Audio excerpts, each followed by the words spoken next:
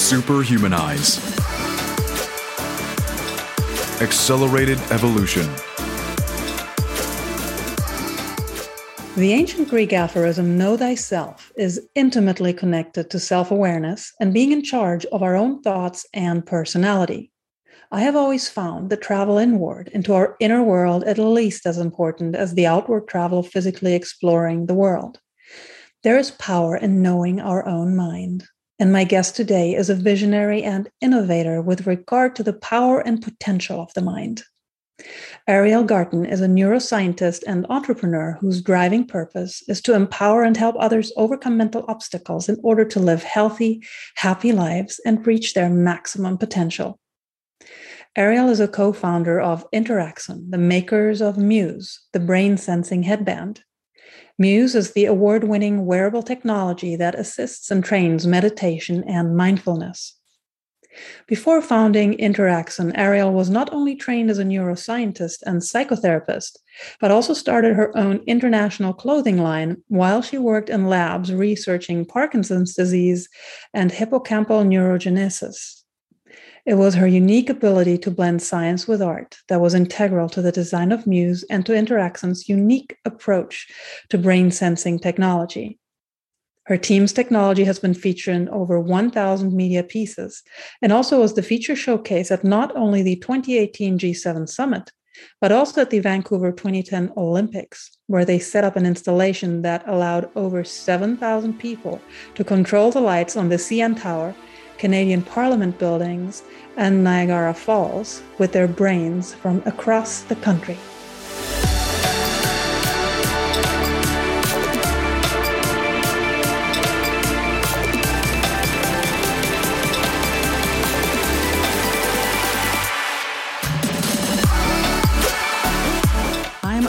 Summer, and I have passionately dedicated the last 12 years of my life to creating the ultimate human experience mentally, physically, and spiritually based on the most powerful ancient teachings and cutting-edge modern discoveries and technologies. The Superhumanize podcast is a show committed to sharing what I have learned from the world's leading experts in order to help you achieve your full potential and create your best life ever.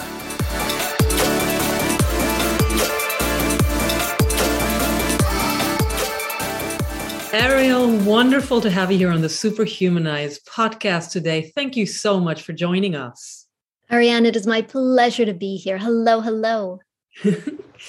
Something that I've been thinking about preparing for this interview with you, and I was really excited about it because you have expertise and experience in so many different areas, and especially with regard to technology, is that today we see a lot of opportunities and also challenges with technology and how it impacts our culture.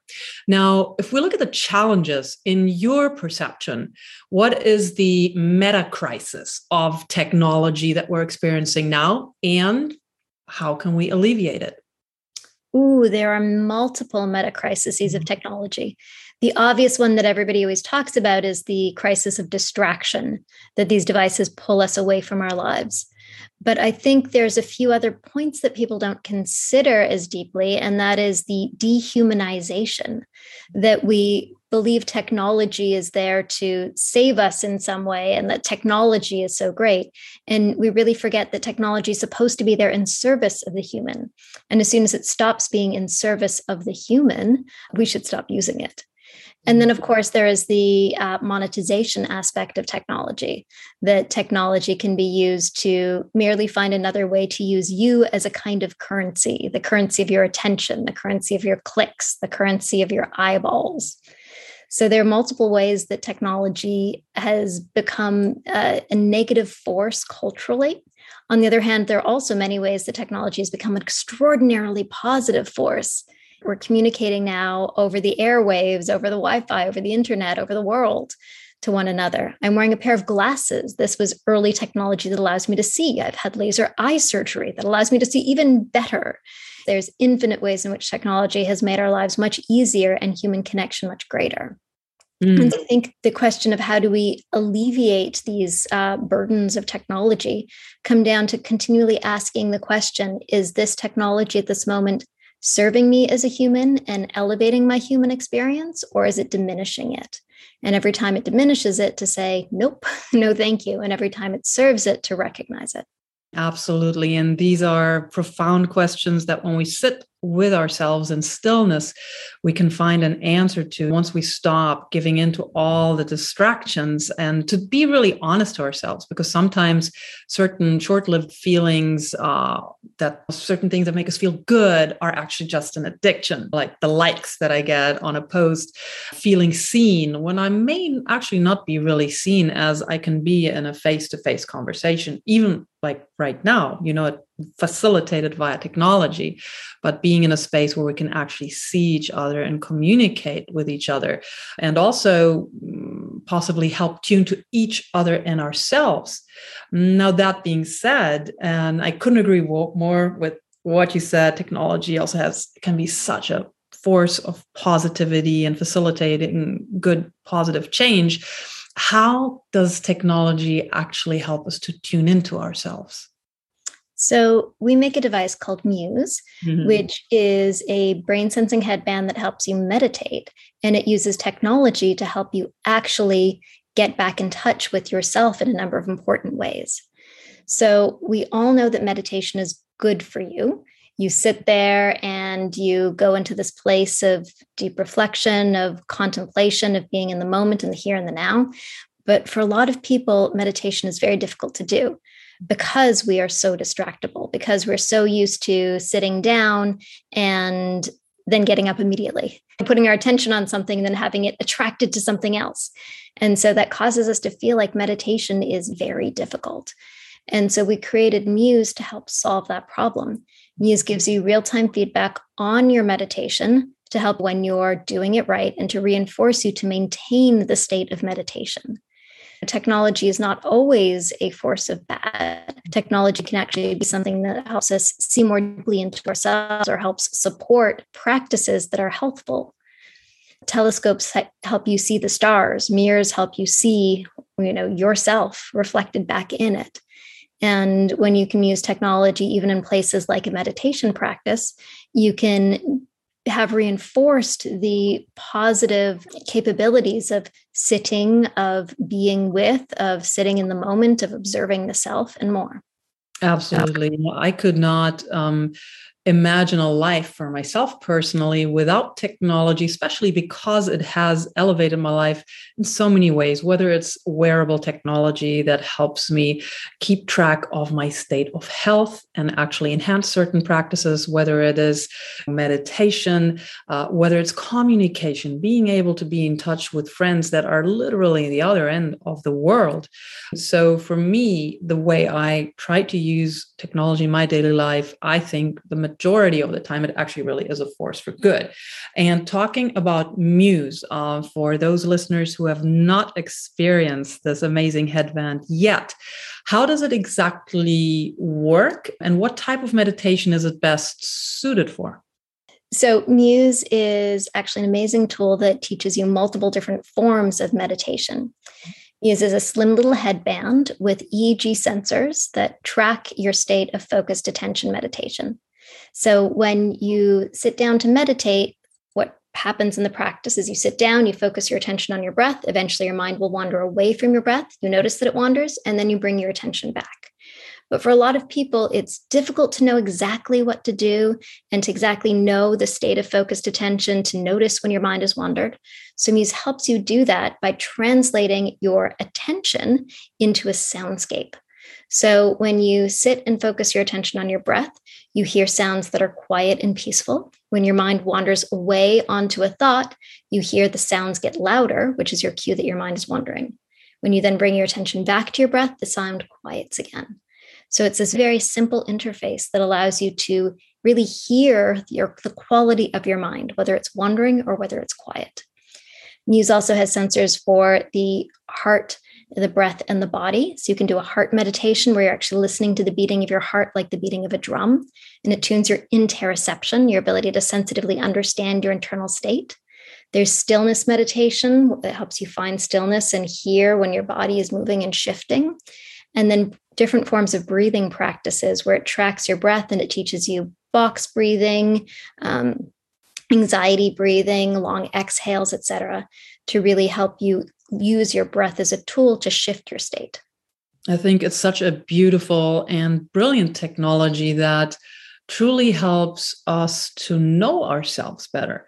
And if you look at the ancient Greek aphorism, know thyself, which is intimately connected to self-awareness and being in charge of our own thoughts, our mind, our personality.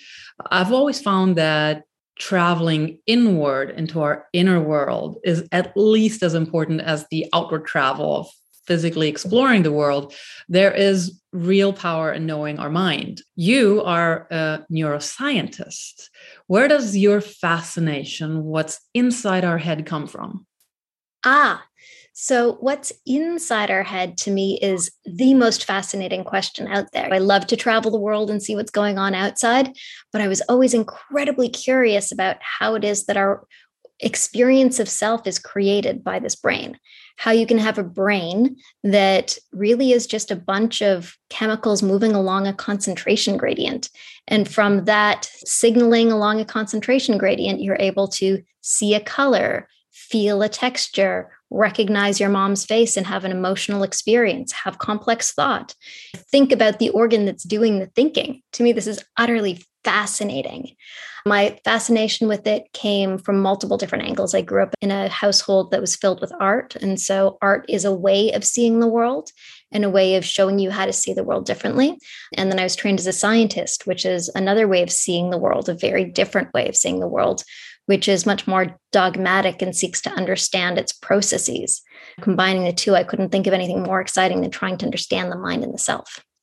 And for people who have done or are in the process, because it's a never-ending journey, I find, at least for myself, to learn about themselves, to know themselves. They already may be acquainted with their own definition of the why.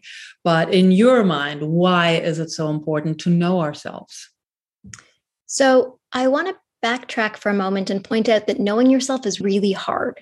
And it can be really scary. And that question of sitting with yourself and sitting with your thoughts can be quite intimidating because most of us are afraid of finding parts of ourselves that we may not like. And so when we take that question of know thyself, and rather than say, you have to go and know yourself, and we put it into the context of meditation, in meditation, we learn how to know ourselves without judgment.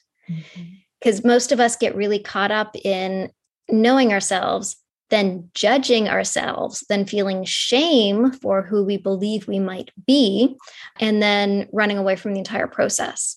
And so it can seem really overwhelming or intimidating.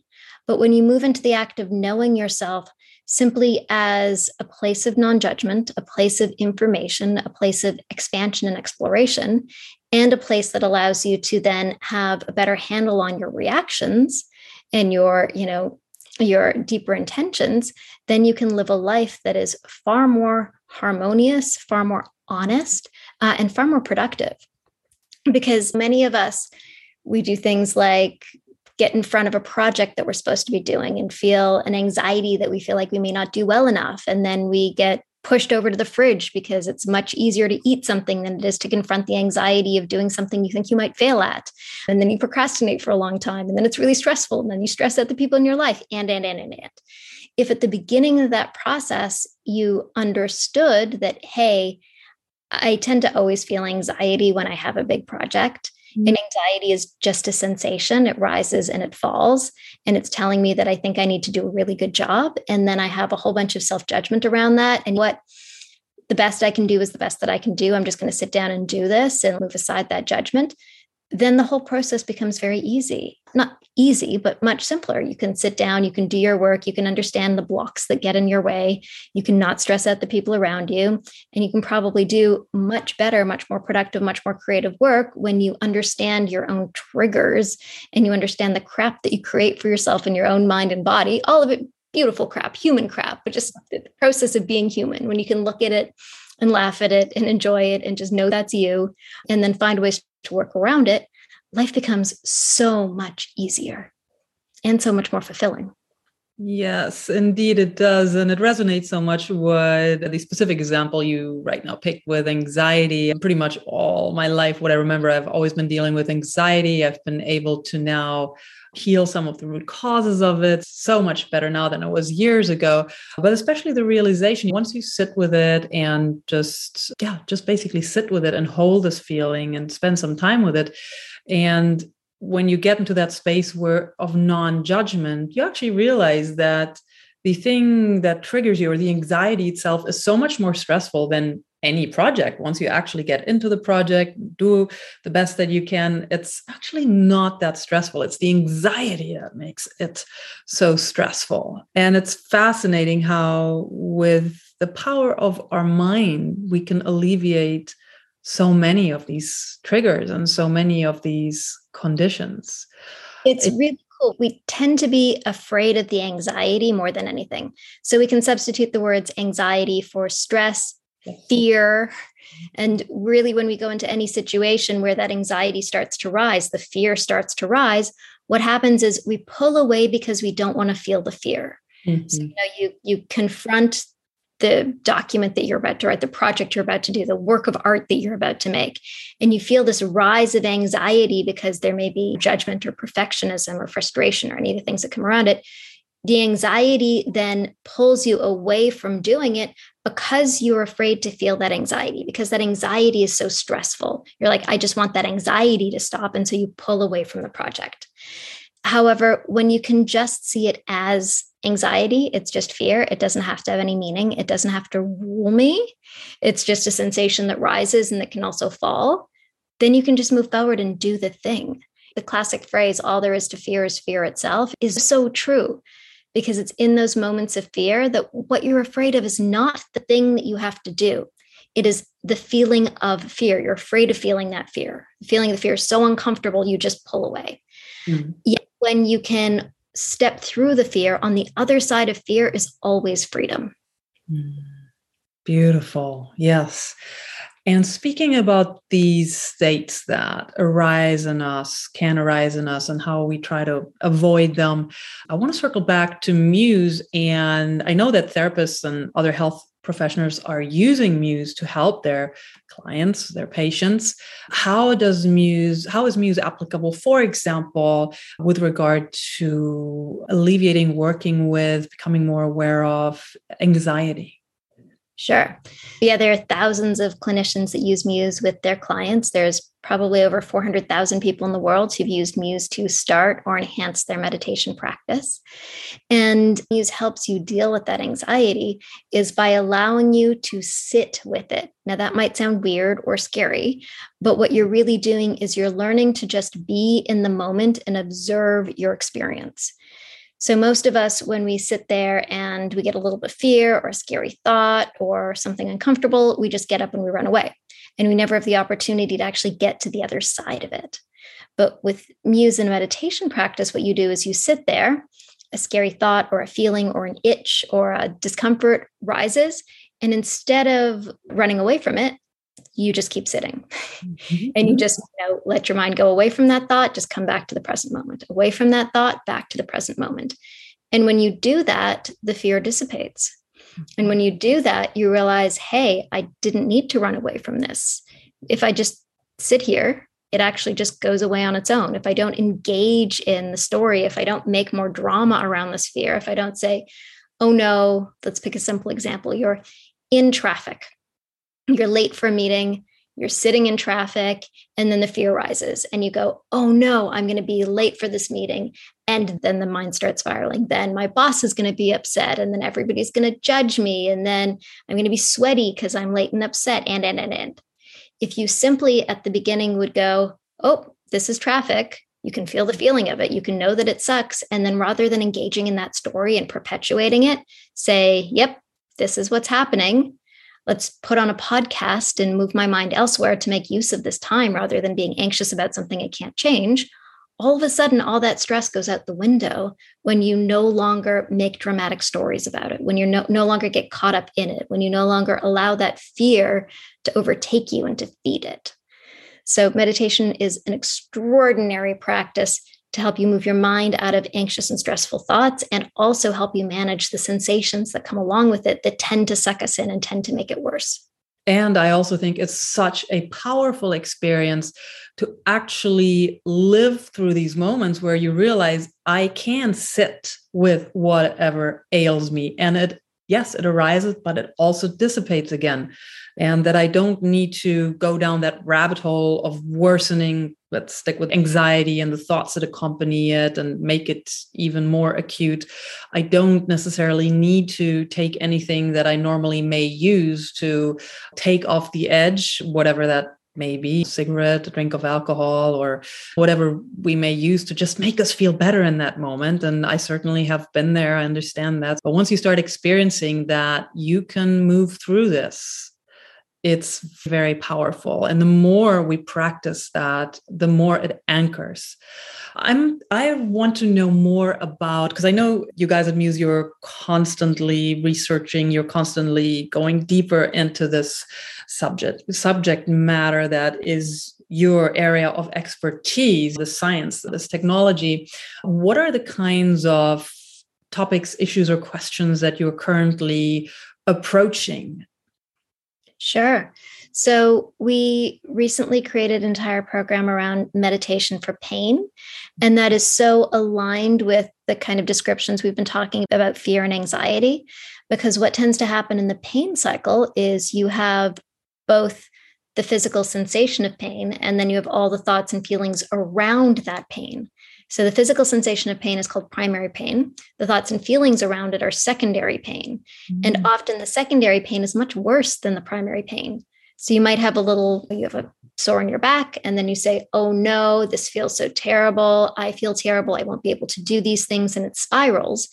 And that over time creates something called a pain cycle, where that pain can become really embedded and linked to these thoughts in a way that constantly pulls up the pain when you have the thoughts. So we created this beautiful program that actually teaches you to use mindfulness for pain. Another area that's really of interest for us now is sleep. And anxiety and sleep are deeply linked. Many people not just have difficulty sleeping, but then have the anxiety around not sleeping. So when you wake up at 2 a.m. and you look over at your alarm clock and you say it's 2 a.m, if you never looked at your alarm clock, if you just woke up and just let yourself go back to bed, it would be fine.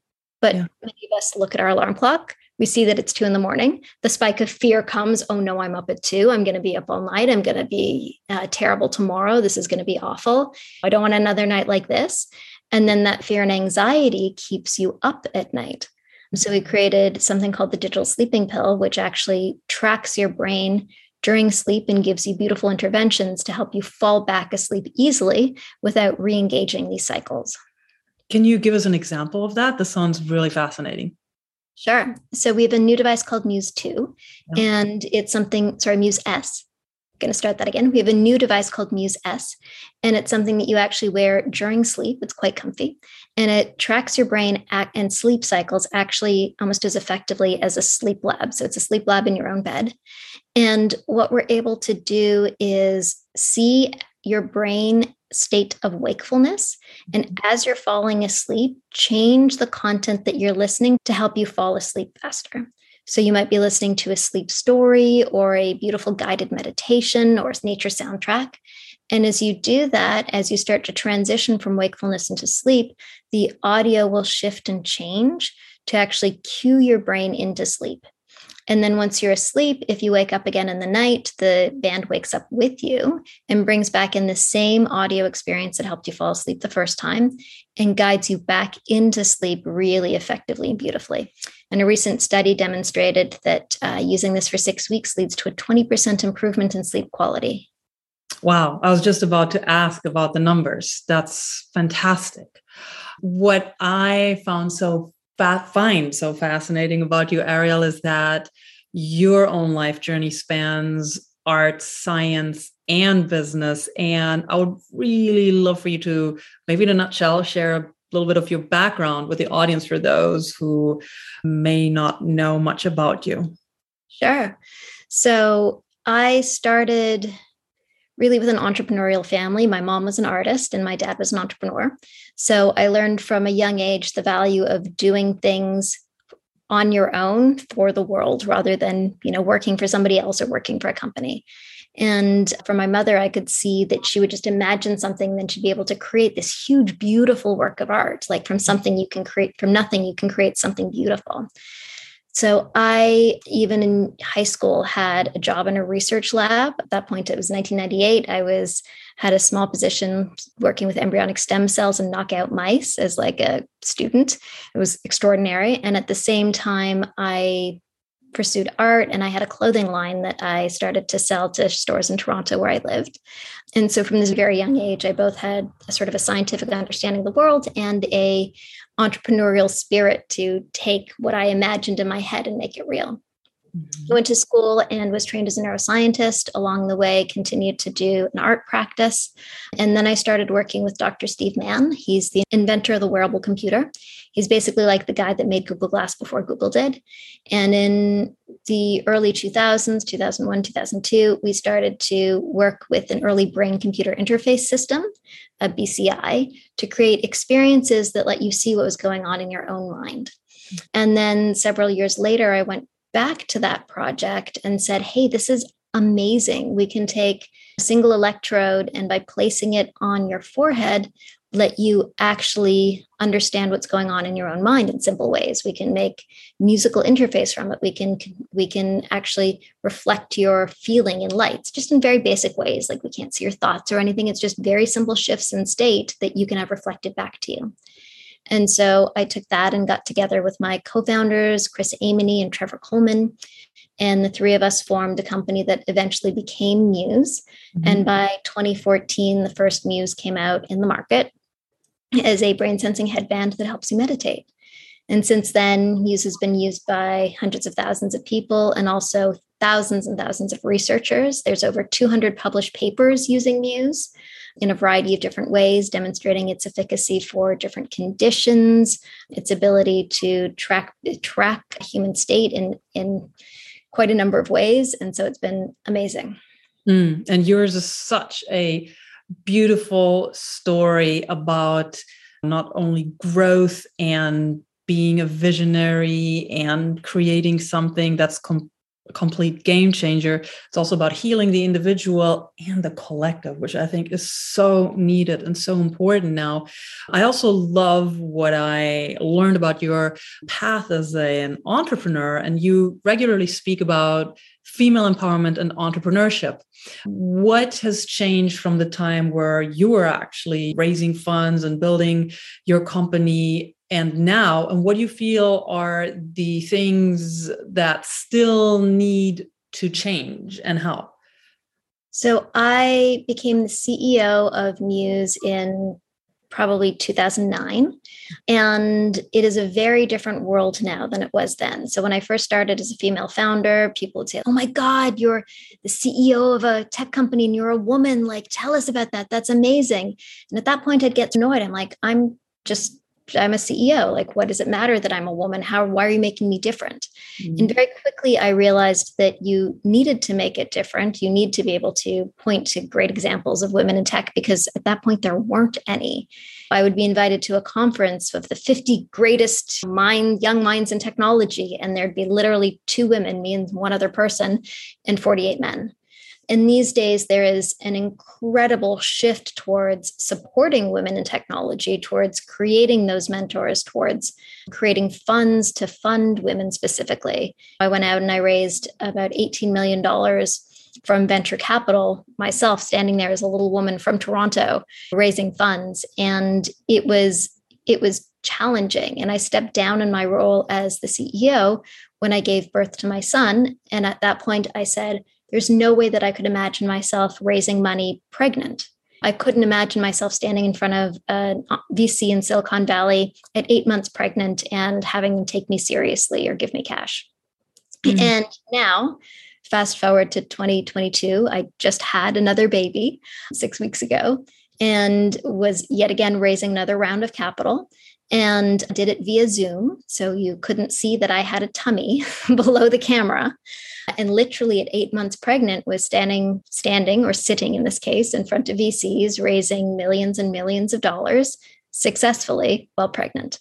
And the narrative around that has changed drastically. It's no longer, oh no, it's a woman who's pregnant, better not give her money. She's probably not going to be able to follow through on it, to me literally texting with VCs as I was in labor several weeks earlier, canceling my meeting, saying, hey, got to be out for a little while. Somebody else is going to take over, and getting an extraordinary amount of support and respect. So very different scenario than we're in now. And it is a incredible time to be a woman in tech, just with the amount of funding and support and enthusiasm around uplifting women and bringing them into these positions. It is a huge opportunity. I feel the same way. And I think it's just so wonderful what you shared with us about raising millions of dollars, 8 months pregnant, because if anyone is going to make it happen, it's a pregnant woman, a woman who's going to bring new life into this world. The stakes could not be higher. Women and women with children are definitely going to make it happen. Also women without. I myself don't have children, but so I think that's fantastic. What would you like to share with female creators who are just up and coming, or female leaders and entrepreneurs? Is there something you'd really like to impart on them? Absolutely. That you are amazing, capable, phenomenal human beings who can do it. And as women, we can tend to have narratives in our head of, oh no, we're not good enough. We don't have a right to be here. We can statistically have greater anxiety than men. However, all of that is generally just a false narrative. Mm-hmm. All of that is generally just thoughts that come into your head that get reinforced with anxious sensations, which create more thoughts, and they're not actually reality. Mm. Every time your mind says to you, oh, I'm not good enough. I don't know if I should be here. Oh, I don't know if I look good enough, if I'm wearing the right thing. All of that is just busy chatter in the mind. It's not necessarily true. Mm-hmm. So don't get caught up in it. Move that to the side. You can feel the sensations of anxiety rise and then fall, and then step to the other side. Because in reality, you can do it. You are capable. And those are basic truths, no matter what else your brain might be telling you. Yes. And how did you get through the times when people told you, no way, it's not possible. You know, what you're trying to manifest, that just won't work. So when you would get a no, how did you handle that in the past? So in two different ways. In one way, my inner critic was actually very quiet. So I didn't have a lot of voices in my own head telling me, oh, this won't work. Oh, this won't happen. So if somebody said that, it was not that hard to brush off. Mm-hmm. On the other hand, you also have to listen to, is this just a critic? Or is there meaningful information here? Because there are times when I'd go into, for example, a VC meeting and they would say no. And then what I wanted to know was why. Okay, you said no, I accept that. Why? What was it? What was the piece that I was telling you that didn't jive? What part of the presentation didn't work? And to take that information and to improve. So rather than responding with judgment or frustration or upsetness, just take it all as information and then use that information to grow and flourish whatever you're doing. And then there's one other part of it.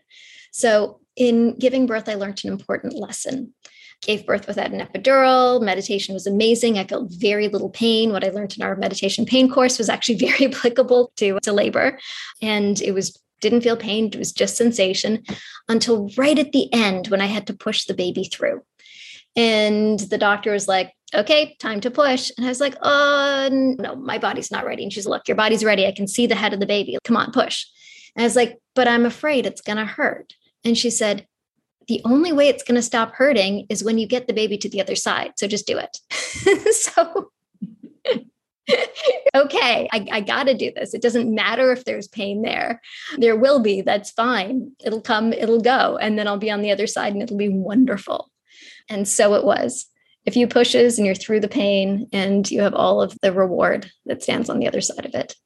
Beautiful. There's another thing that you stand for that I think is just so beautiful and powerful, which is that the power of our mind to change the world inside us also gives us the power to change the world outside us. When we calm down the wars inside us, the wars outside us may follow and will make this world a more beautiful place.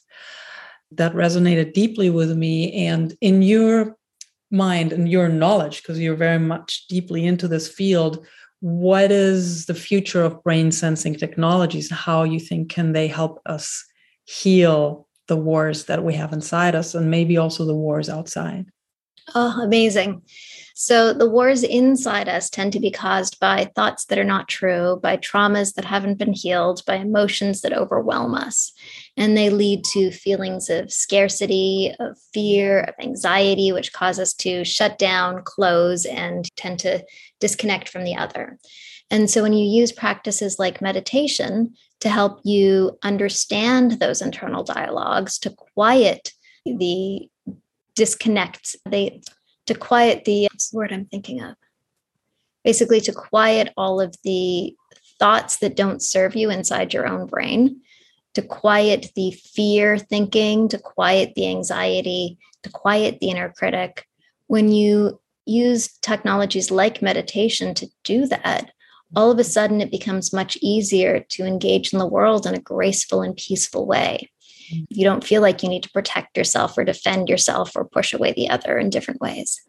And I truly believed that if everyone in the world meditated, we would have a much better, more equitable world. We wouldn't have people invading others based on false stories, very false stories. We wouldn't have people wanting to overtake more territory and kill one another senselessly to do it.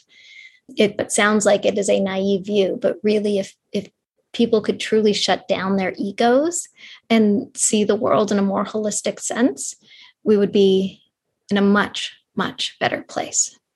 Yes, that also resonates very deeply, dear Ariel. Thank you for what you put forth in this world, which is helping so many people to find back to their inner peace. I think this is something we're born with, and then the world enters our psyche, our minds, and messes a lot up. Meditation aside, which I know is a very important and profound practice in your personal life, and of course also your business, your creation by Amuse, which you put forth, are there any other practices that you would be willing to share with us that have enriched, enhanced your life mentally, physically, or spiritually? Absolutely. One practice that I absolutely love is looking at everybody with love. So the moment you walk down the street and you look at the people who are walking towards you, the strangers, with love, and you recognize that you're able to love another human being who's just a stranger just because they're human, everything shifts. When I look at the people that I work with, my coworkers or employees, with love, before I write an email, everything shifts.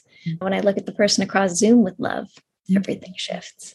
So that's just one practice that can sound intimidating, but when you start doing it, it's actually quite easy to do, so long as you remember to do it, and can really change not just your state, but the way that you interact with the world. Beautiful. Absolutely. And I've always believed that when we see the best in others, we may just bring it forth. And of course, seeing with love is seeing the best and honoring the best in each other. Ariel, thank you so much for making time for us today. And just very grateful to learn from you and for you sharing your wisdom with us. It was my joy and pleasure. Thank you so much. Superhumanize. Accelerated evolution.